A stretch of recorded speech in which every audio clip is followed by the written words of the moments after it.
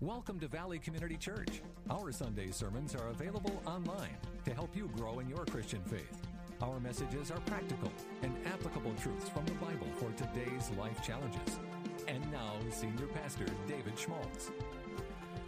All right, well, I know that's a disturbing topic. It can overwhelm you.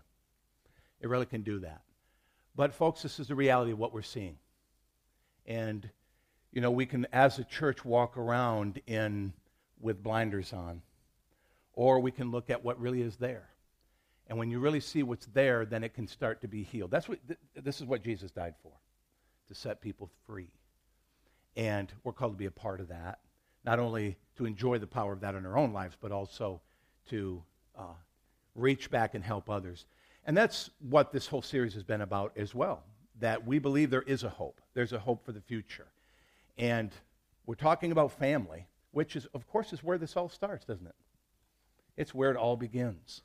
So we agree that all families are definitely different. There's no doubt. Andrew and I agree with that. And certainly that it brings up emotions of different kinds when you go through this kind of truth. Certainly you've experienced the stirring up of that. And there's different complexities in families. But as Christians, we're bound to the words of Jesus. We are. We can't go anywhere else. And if we do, we'll find that it's not truth. It's half-truth. But in John 14:23 through 25, Jesus said these things. He said, anyone who loves me will obey my teaching. And then, of course, what I'm pushing this as a teacher to say, okay, well, what teaching and where did he talk about this? He said, these words that you are hearing are not my own. They belong to the Father who sent me. So all that Jesus was speaking and teaching, he says it comes straight from the Father's heart. So we have authority. We have impact. When, I ask, all this I have spoken while still with you.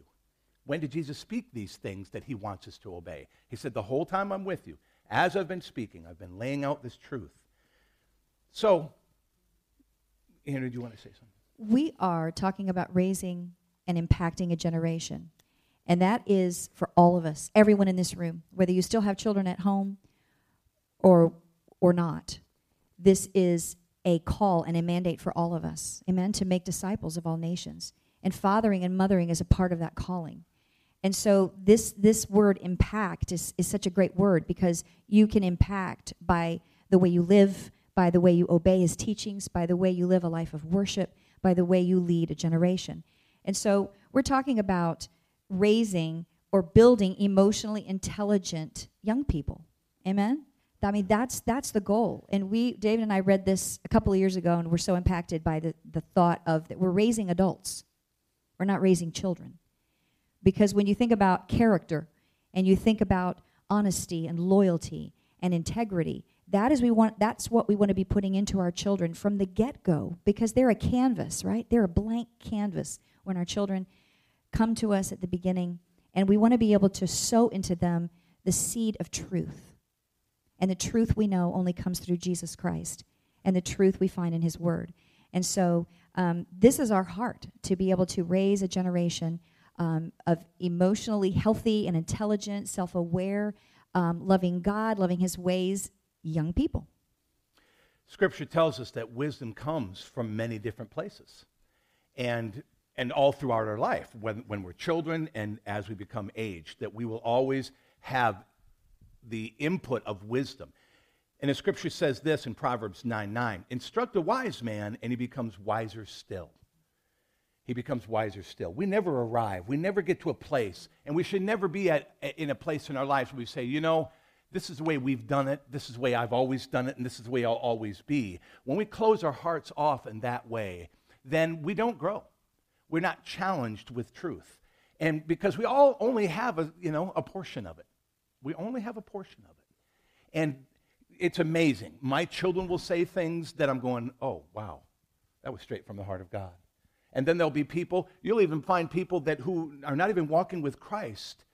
But the goal is that we as believers become students of wisdom. Students of wisdom. In other words, our hearts are always so open to it that we're looking to other various places to where we're going to recognize. We're going to be so intimately acquainted with the language of wisdom that we're going to recognize it. So by resisting wisdom, it's because of pride. If we resist wisdom, it's pride. We choose, and if we choose the way of pride, in other words, to just say, well, I'm going to learn this on my own, in my own way, we choose the reproofs of life. And if the only way we learn wisdom is through hardship and hurt, then we're not really wise at all, are we? God needs to help us. The teachings of Christ are foundational for our families. The breakdown in many homes comes from the failure to pass on the teachings of Christ to children who will embrace them much more quickly because we build our truth systems at a surprisingly young age. You'll learn that in psychology and in early childhood development, that it's amazing that much of who we become has already been established by the age of about 8 or 9 years old. That is kind of scary, to be honest with you. Our truth systems. And some of the impacting topics we're going to list here, but only what we're finding right now, and this is confirmed, that only 17% of Christian families, those who identify with being Christians, have a biblical worldview. In other words, that they look at the world the way that Jesus has taught us to look at the world. Only 17%. So what does that tell you? It tells you that we've got an influx of a lot of information that is not coming from Scripture. We've got a lot of influx of teachings and beliefs, things we're reading in magazines, things that are being taught in our universities that are contrary to the Word of God, and we're biting into it hook, line, and sinker. And especially as it comes to how we are raising our children in the fear of the Lord. Here's some impacting topics. And I think why this is so challenging is because we live in a post-Christian culture. Mm-hmm. That's why this percentage is so low, because back in the 50s and 60s and before that, there were, you could see, the Ten Commandments was up, and there was prayer in school, and there were institutions and bastions of learning where Judeo-Christian values were put forth. And so the young generation was hearing that from from politics to the media to everywhere. But now we are in a post-Christian culture. And I'm not sure if we're all aware of what that means. But as Pastor David has, put out for us over the last, really, since you've been here, it's just sort of unveiling what is going on in our schools, what is going on in the media, what is going on with, in government, and how things our religious freedoms are being removed. So I just wanted to bring that up to you. And it is troubling and it is hard. But the Bible says when the foundations are being destroyed, what will the righteous do? But we will run to Him. He is truth, and His Word has truth. And so some of the topics we are going to be looking at are, and that we have to have as the foundation, is telling the truth. That is, truth needs to be coming from our lives. Truth needs to be coming from our mouths. What we tell our kids and what we tell the people in our lives, we know is truth, and also the truth that we find in the Word of God. Learning from our mistakes, right? That we've got to embrace our mistakes. We've got to own them. And we, in some cases, embracing the consequences, but ultimately experiencing the grace of God. That needs to be like breathing in and out for us, especially when we're talking about raising a generation, because the last thing we want to do is act like, well, we've got it all. We're perfect. You're the one that needs to shape up. You need to do this. Here's your list of rules. But no, this is learning from our mistakes as parents, amen, as leaders, as well as helping our young ones walk through that. And then we're not allowed to develop bitter roots. We have to teach our children how to forgive. We have to teach the people in our lives how to forgive, because you're going to be wronged. You are going to be betrayed. You are going to be disappointed. And I tell you what, that is so challenging as a parent, because I walk through things in my life, we all do, where we feel challenged. We're like, well, we know the teaching of forgiveness. We know if we don't forgive men our sins, then, the Father can't forgive us our sins. But it's hard. And I'm challenged, but I realize as a parent, I have got to be walking in forgiveness. I can't be telling my children one thing and living another, and living with bitterness in my heart because of this person or that organization or that group, and it's challenging for us, folks. And then learning justice, being able to understand true justice. I think people who don't know Christ, they think they understand what justice is. But if you don't know God, and if you don't know who He is, then you don't know true justice and true judgment and mercy. Where do sex traffickers come from? They started off as children. that grew up in homes. And so learning morality is absolutely key. And they need to learn what is right and wrong before the age of 8, if what we know about development is true. And who's going to do that? Whose responsibility? Well, we know in the Old Testament, the Jews learned as they were in the desert and as they traveled, he said, look, it's your responsibility as the parents. And up to a certain age, you will be held accountable for that. While they're in the country, teach them. While they're in the city, teach them. Learn morality. Learning respect. Learning respect for other human beings and life in general. In the post-Christian era, what we're finding is that life is losing its value. The only value that we have is for a young life that is able to contribute and all that. But as apparently as an infant or an older person, those are not valued as much. We're just kind of in the way. And that's not God. That's not biblical. Proper understanding of authority in all walks of life. Not only how do we learn to respect for government? How do we learn Romans chapter 13? Except that it begins in the home at first. And if we as parents allow our children to badmouth and to discredit and to tear down the God-given authorities that God has placed in our life, then what we are ultimately teaching them by default is that ultimately that we disrespect God. And that unloads, of course, a host of many, many things, many stuff. Personal confidence. To learn that, these are important issues. Personal confidence in coming to Christ. And so much of what happens in our young people is as a result of just reaction. It's reaction. It's not out of comfort. It's not out of confidence. It's out of trying to make other people and trying to fit in. Instead of say, this is who God made me to be, and I'm going to be that comfortably. So much happens out of a brokenness in that area. And then selfless serving. Children can understand the teachings of Jesus very well.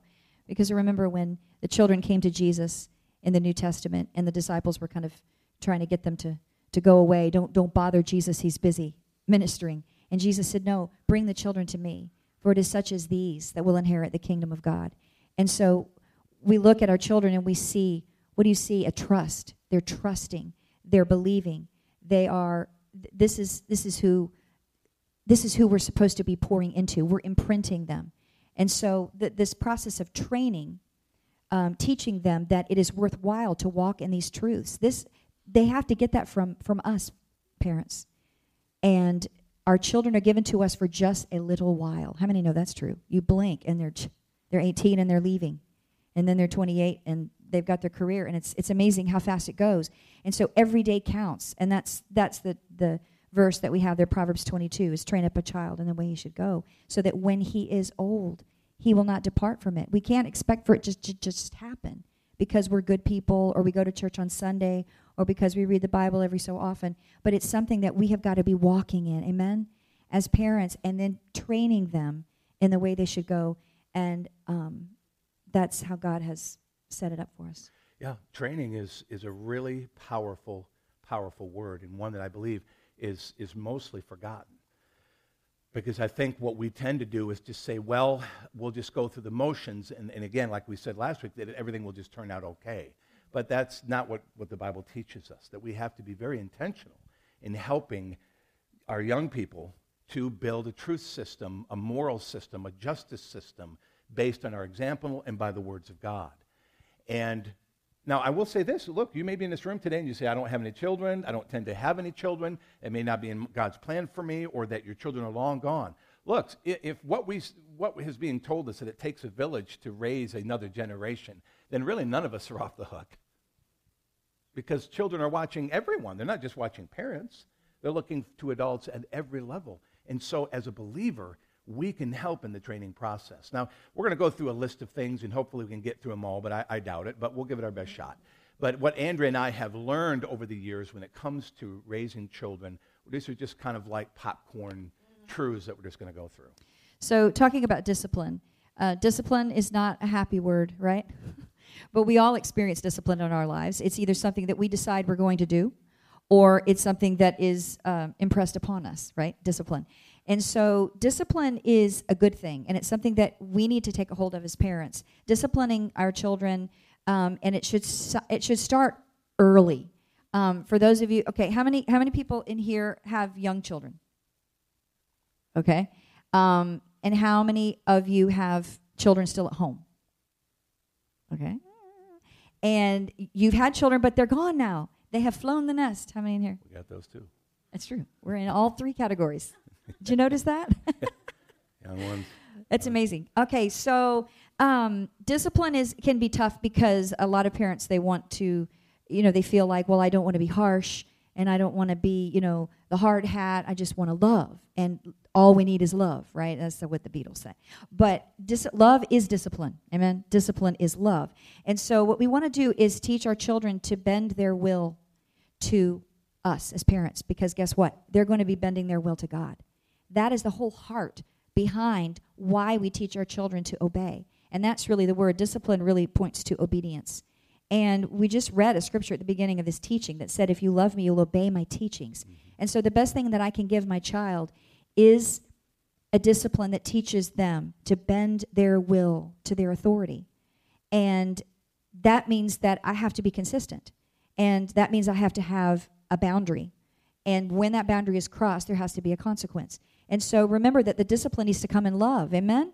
Because that's how God the Father disciplines us. He disciplines those he loves, it says in Hebrews. And so I just want to speak to the parents with young children that you want to make sure that the heart of obedience is there.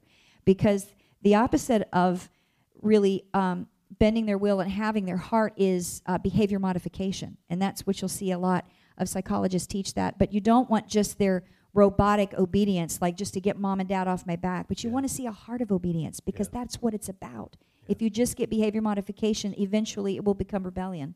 And they're going to hide. They're going to know, okay, well, how much can I get away with today with mom or dad if they're testy? So we also want to teach them that when you disobey, when you sin, there is a consequence. There's pain that comes. And so when I look into the eyes of my each one of my children, I want them to know that obedience brings blessing, and disobedience and sin brings pain. And what does the Bible say in Romans? That the wages of sin is death. I don't want that for them. And so my responsibility is to teach them discipline and bending their will. The scripture even talks about rescuing, to discipline as a part of rescuing them from their own sinful nature. And we're called to do that. Another thing that we've learned is to teach our children to obey first, then ask why. It's a very simple little understanding. In other words, to teach them to just say, look, I trust you enough that I will listen to you and obey, but not stop. So if my child runs out in the middle of traffic and I say, stop, and he turns and he keeps going because it's like, I hear no good reason for you to tell me stop. I will, I'm not going to stop because I need to hear why. Well, they get run over by a bus.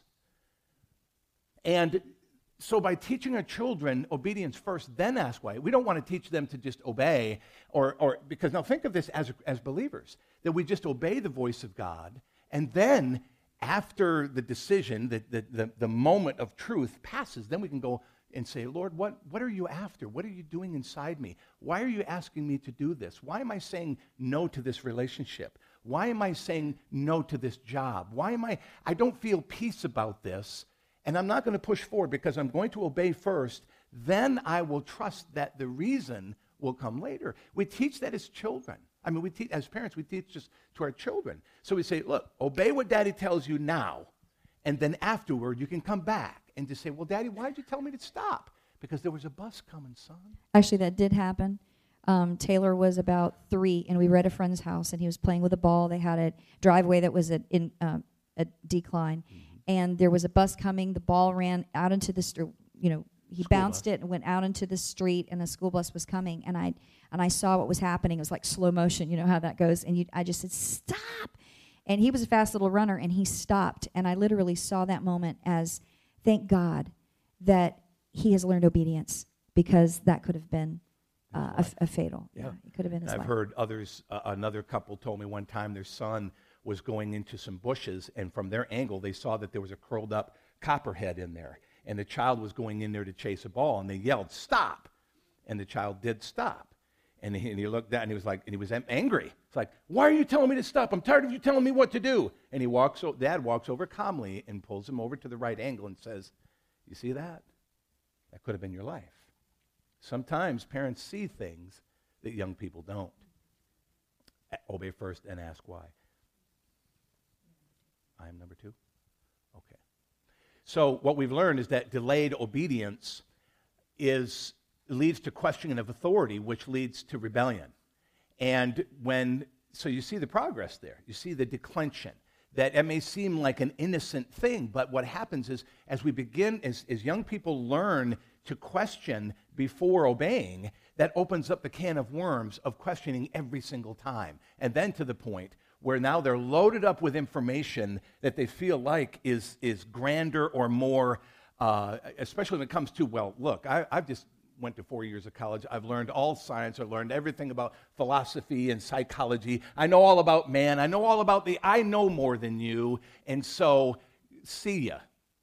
Whereas the Bible says it trumps the wisdom of man. It trumps all of that. And so the beginning of wisdom is what the Bible tells us is what? Who knows what the beginning of wisdom is? The fear of the Lord. You should know that. The beginning of wisdom is fearing God and obeying the words of Christ. You want to be a wise person? Fear God first. The next point is it is more abusive to not correct your child than it is to let them throw a tantrum. And that may be a little controversial to some of you, but it is what we're looking at is allowing a child to give full vent to their anger. It's like that verse that says a man without self-control is like a city without walls. And so we have to understand that to teach our child that throwing a complete tantrum is not acceptable. It is not going to be tolerated, and that's our job, to be able to help bring them into focus, bring some discipline to say we're not gonna let tantrums. I mean, in our household, we did not do tantrums, even in the terrible twos, because it was like you can bring that correction and that discipline that you need to bring, because ultimately when a child is allowed to do that, they know no bounds, and really ultimately they are unhappy because they're really crying out to say, Mom, Dad, will you please stop this madness? They can't stop the madness themselves. What they're saying is, would you please help me stop it? You've heard me say that before. Children are asking 2 questions. Who loves me and who's in charge?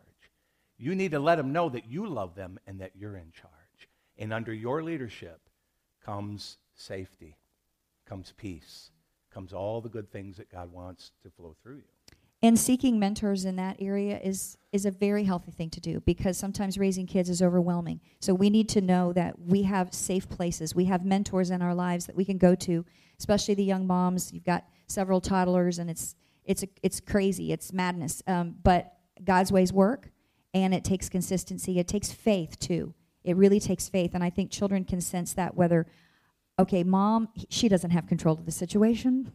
Dad has no control of the situation. That's where we need to get our act together and be able to come to that child who is frustrated. And really, it's not just toddlers, right? We see, middle schoolers, teenagers just absolutely throwing it all out there. And it's really a rage. It's an unbridled anger, or even threatening Mom and Dad. But there is a way to lead a child through that, and there has to be consequence. I think we're beating all around the bush here, but the Word of God says to discipline a child with a rod and spanking, and we do that. We can talk about that another time if you have a question on it, but that's God's Word, and sometimes that's what we have to do. But when we discipline them in love, and that's the whole goal, is to be able to restore them and know that we love them and they receive our love in return. I mean, that's the earliest way of seeing a consequence of disobedience. And I tell parents all the time, I say, look, discipline early, and you have to do it less when they grow older. And a lot of times we do it opposite. We say, well, they're just being little babies. They're just doing this, that, and the other thing. Look, you're creating a monster, all right? And that little monster is born a monster, okay? They look cute. They're little cherubs of beauty and awesomeness, but they have a fallen nature. They are capable of great evil. Yeah, and it is funny. But on the other hand, it's not so funny. But it's so true. And if we're not a part of the process of showing them quite early, now look, this is transferable. So, if you're checking out young Christians, you first come to Christ, it's important that you begin to learn that the things that we're needing to grow in, the habits that we're needing to kick off, whether we were involved in alcohol or drugs or illicit relationships, these kinds of things, we need to understand that our new daddy's coming in with the rod and saying, look, I'm going to give you a spanking if you keep walking in this behavior because I love you. This is so true in every level. So you're saying we're all born into sin, is that right? That's exactly right.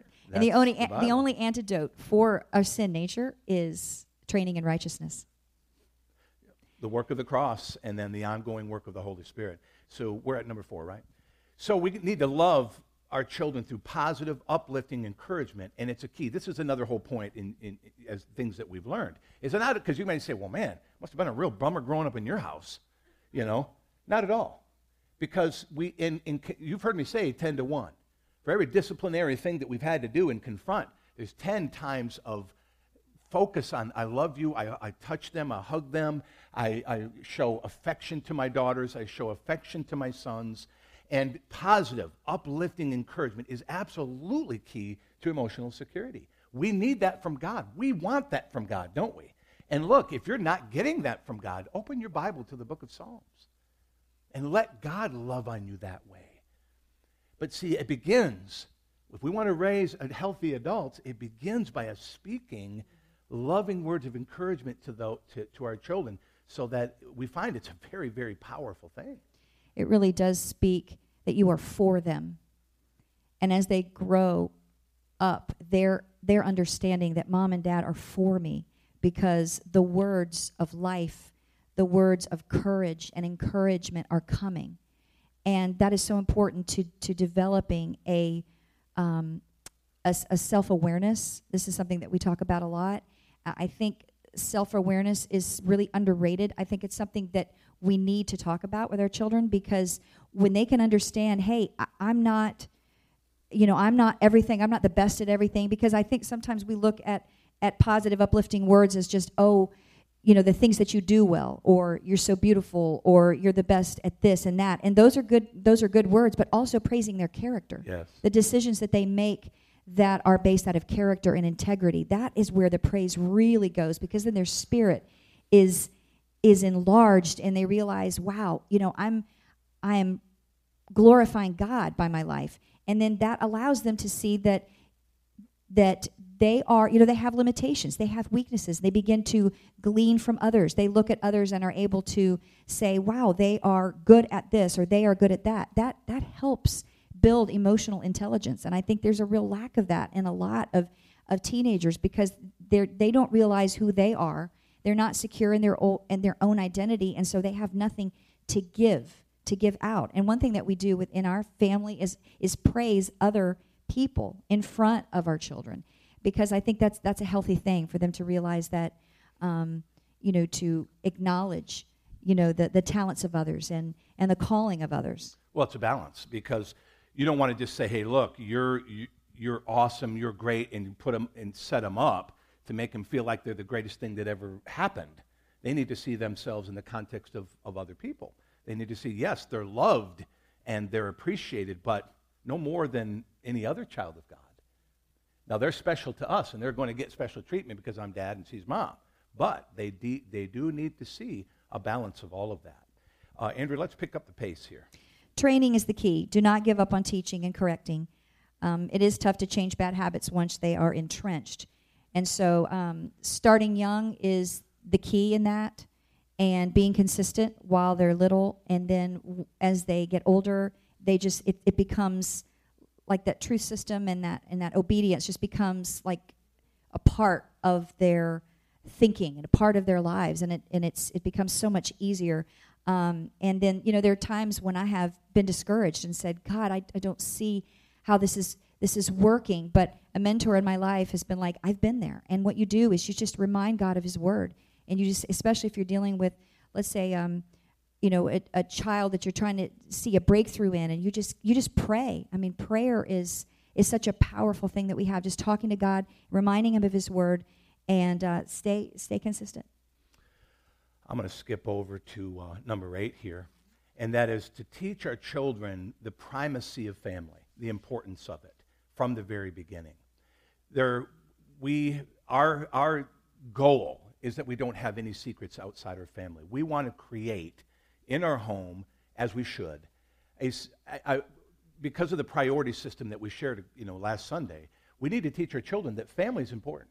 It's incredibly important. It's a part of who that's their foundational root, and in that place they should be most secure, most covered, most loved, and most that's going to be where they're going to be most secure. And so we teach our children about, look, there are things in your life that it should always be shared with us first. And I know this cuts against the grain of what I've heard other people say and what other parents actually kind of push sometimes to teach, maybe especially young people, to go, well, your parents, they're your parents, and so really you should be going to other people to share some of your difficulties and your problems. I don't personally agree with that.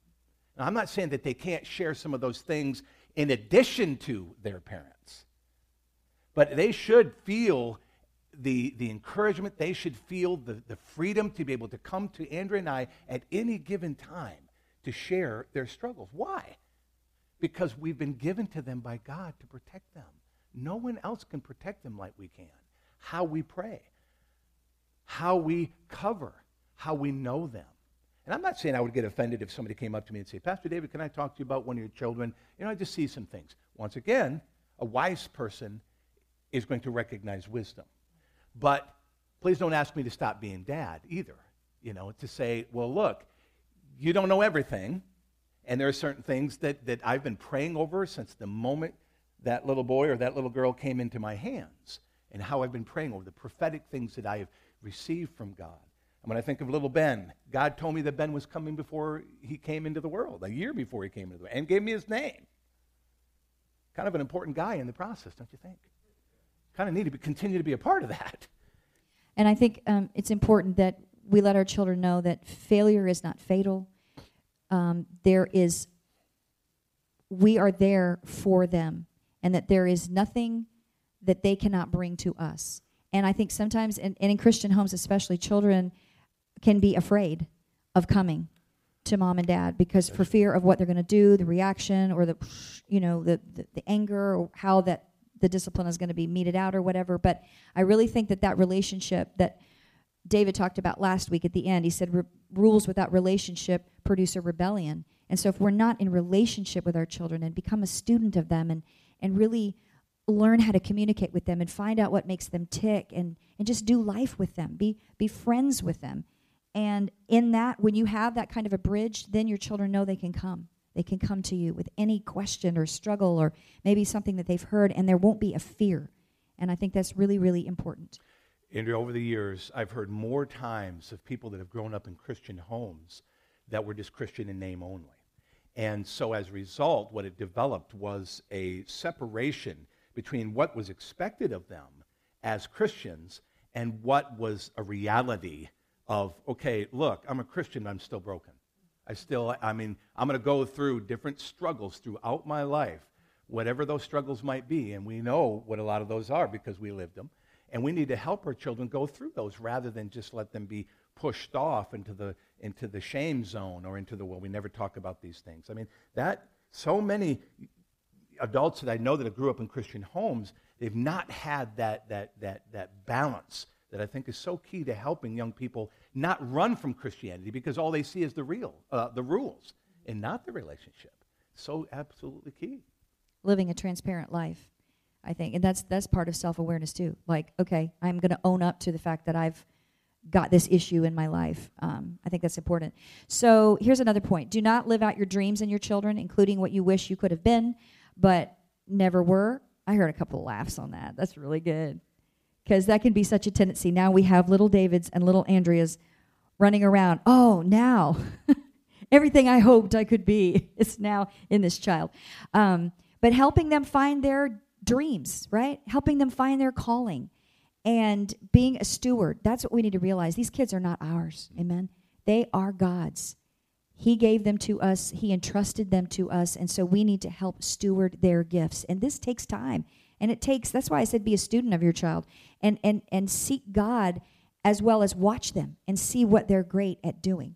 And right now, our 7-year-old is blowing our minds because he has this thing called his resource. He loves medieval weapons, and he is into the trebuchet. I was like, what? What?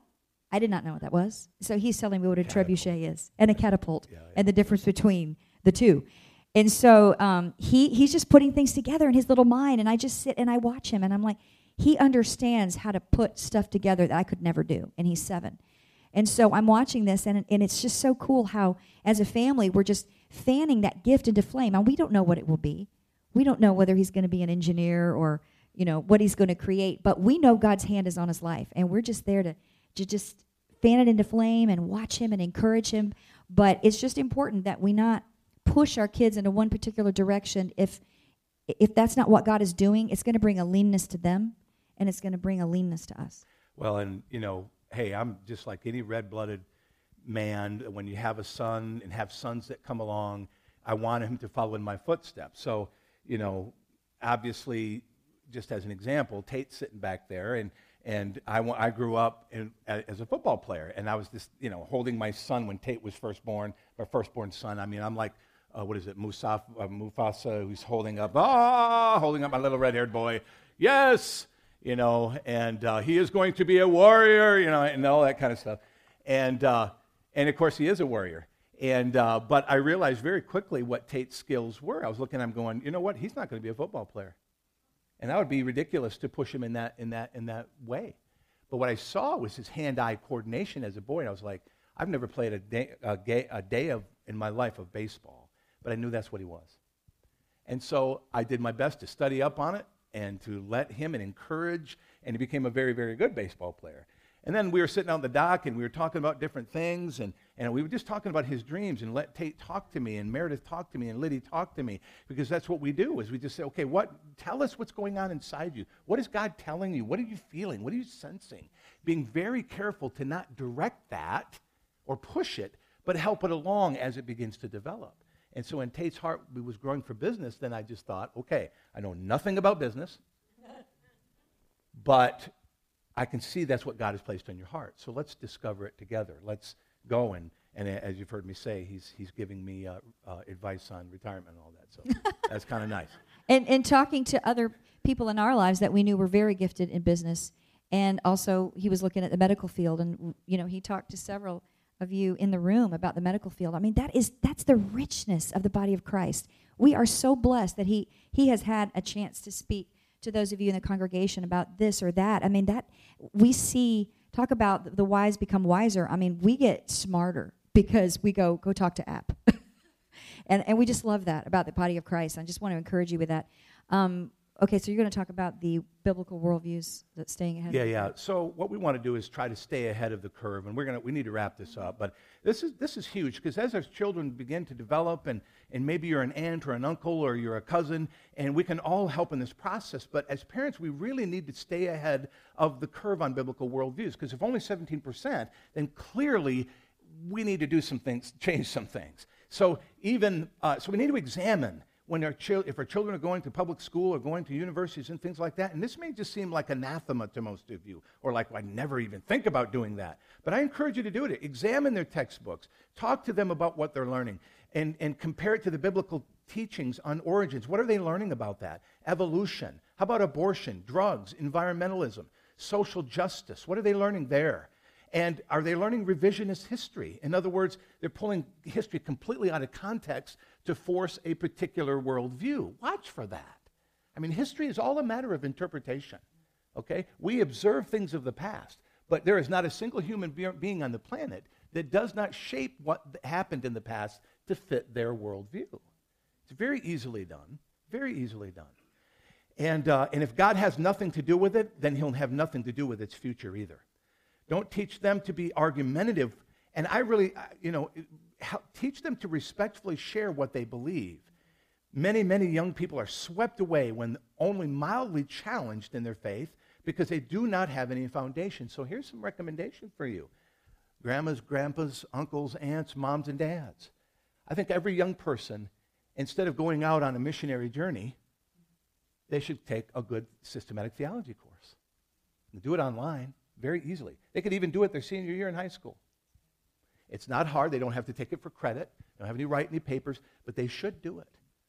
And I really encourage that with all of our young people, that they get it and you have access to it. So in other words, even some apologetics to learn, why do you believe what you believe? Because when we send them off, they're going into the battle zone. They're coming up against atheists and agnostics who think they are the smartest people on the planet, and they will attack every remnant, every thread of faith that exists in them. And if you can't stand up for your faith in something like that, then you'll never stand at all. Our young people need to know. So let's finish this up, Andrea. We've got to pray, right? We've got to pray for our children daily. Be specific about the prayer. Pray over their future. Pray over their spouse to be. And that's so important, because it's like that seed that goes out, and just praying in faith over who that person that God has created for them. Praying over their career, over their health and decision making. I even, I'll share scriptures and words that God has given me over the kids. I'll wait for the right timing, but sometimes I'll text it for my older ones. I'll just text them a word that God has given me, and that is just so powerful. And I just want to encourage you that if your kids are in school, just talk with them daily about what they've been learning and what's going on in the classroom, because that way you have the last word, and that's important. You have the last word, because you're the one that's opening up the Word of God to them and helping them wrestle with kind of what's going on out there. The thing that occurs to me as we think about all of this is that, especially for a great number of you that are sitting here, you're probably thinking, well, I never experienced any of this. I didn't grow up in this kind of family. I didn't grow up with these kind of parents. I get that. I understand. But can I challenge you to not harden your heart to what is right and true? Because if you are not a person who is helping to bring this forward, to encourage it, then you're actually one who's in the way. You're actually one who's not helping. Because a lot of time we show our reaction. We step away. We do the different kind of things. And I just want to thank you for those who have hung with Andrea and I through this series. Even if it didn't apply to you in any way, shape, or form, I want to thank you personally. Because I know this cuts across the grain. I know it does. I know it cuts across everything that we're learning out there. But as I said very early on, folks, it takes courage to believe what is right.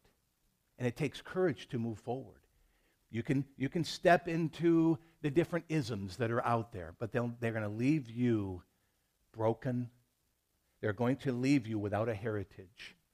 They're going to leave you without a legacy. What you will find is you're, in many ways, having to just dig through the remains. And so, here's the word that we need to finish with, Andrea. It's called repentance. Repentance. Because I was talking with Andrea, and I said, honey, I'm questioning why we're talking about this to so many that it doesn't necessarily apply with where you are right now. But you know what truth does? Truth causes us to be retrospective, doesn't it? Didn't all of this make you go back in time and just say, yeah. I mean, I'll never forget my time when I first rose up against my dad and just, got angry at him at 13, 14 years old I was, and back-talked him. I'll never forget it. It was the stupidest thing I've ever done in my life. But let me just tell you, I asked him to forgive me for that before he died. Because truth makes you think about your past. And what we can do is we can untangle that mess by taking truth and just saying, Lord, even though I can't go back and relive my life there, I can grow in repentance. And I ask you, Lord, forgive me for disobeying my parents. Forgive me for walking in rebellion. Forgive me for being a part of the problem and not a part of the solution. That's a benefit to you in every way. In every way. Because in many ways, what that does, it unlocks the blessing that has been held back for almost all of your life to come flooding forward. And that's cool stuff right there. I hope that's what you want, because you can have it. Let's stand up this morning. Let's bow our heads, close our eyes as we finish this morning. Lord, I pray right now, God, as we think about parentage, Lord, when we think about our past, and our future. Lord, for some of the young families, Lord, that we know that are going to be coming to the second and third service, Lord. Lord, we don't want to just sit by and just watch them suffer and struggle and battle. But Lord, many of us right now, we're loaded for bear with truth. We can help them. Young families need encouragement. They need prayer. They need help. They need reinforcement. Because in this world, even though your love is like a tidal wave, Lord, so also are the lies. So, Lord, I pray right now, all across this room, Lord, as we have wrestled with these things, Holy Spirit, I know you've been stirring up things. I can see it in the faces of these dear ones. Lord, you cause us to go back and realize, wow, there's something there. So right where you are, if something has come to the surface, just let Jesus have it. Lord, forgive us. Forgive us for our rebellion, Lord. God, forgive us for, Lord, the things that we allowed into our lives, God, that have wreaked havoc. But now we're in you. Now we're new creations in Christ. The Lord, as you always do with sanctification, it is both forward, but it's also retrospective. It's, Lord, you want to constantly teach us where, Lord, where we can fix that which was, Lord, broken in our past. So all across this room, Lord, I pray for your mighty healing through repentance. Lord, you tell us that the most valuable thing is a broken, contrite heart to you. Not proud, not hard, stiff-necked, but a malleable, broken, submitted, surrendered soul. And Lord, you will raise us up in that time. You will give us a testimony. You will give us a shout. Lord, you will give us a victory chant. Lord, you will provide open doors as a result, because that's your heart. That's your way. And we embrace it today. We thank you. In Jesus' name, amen.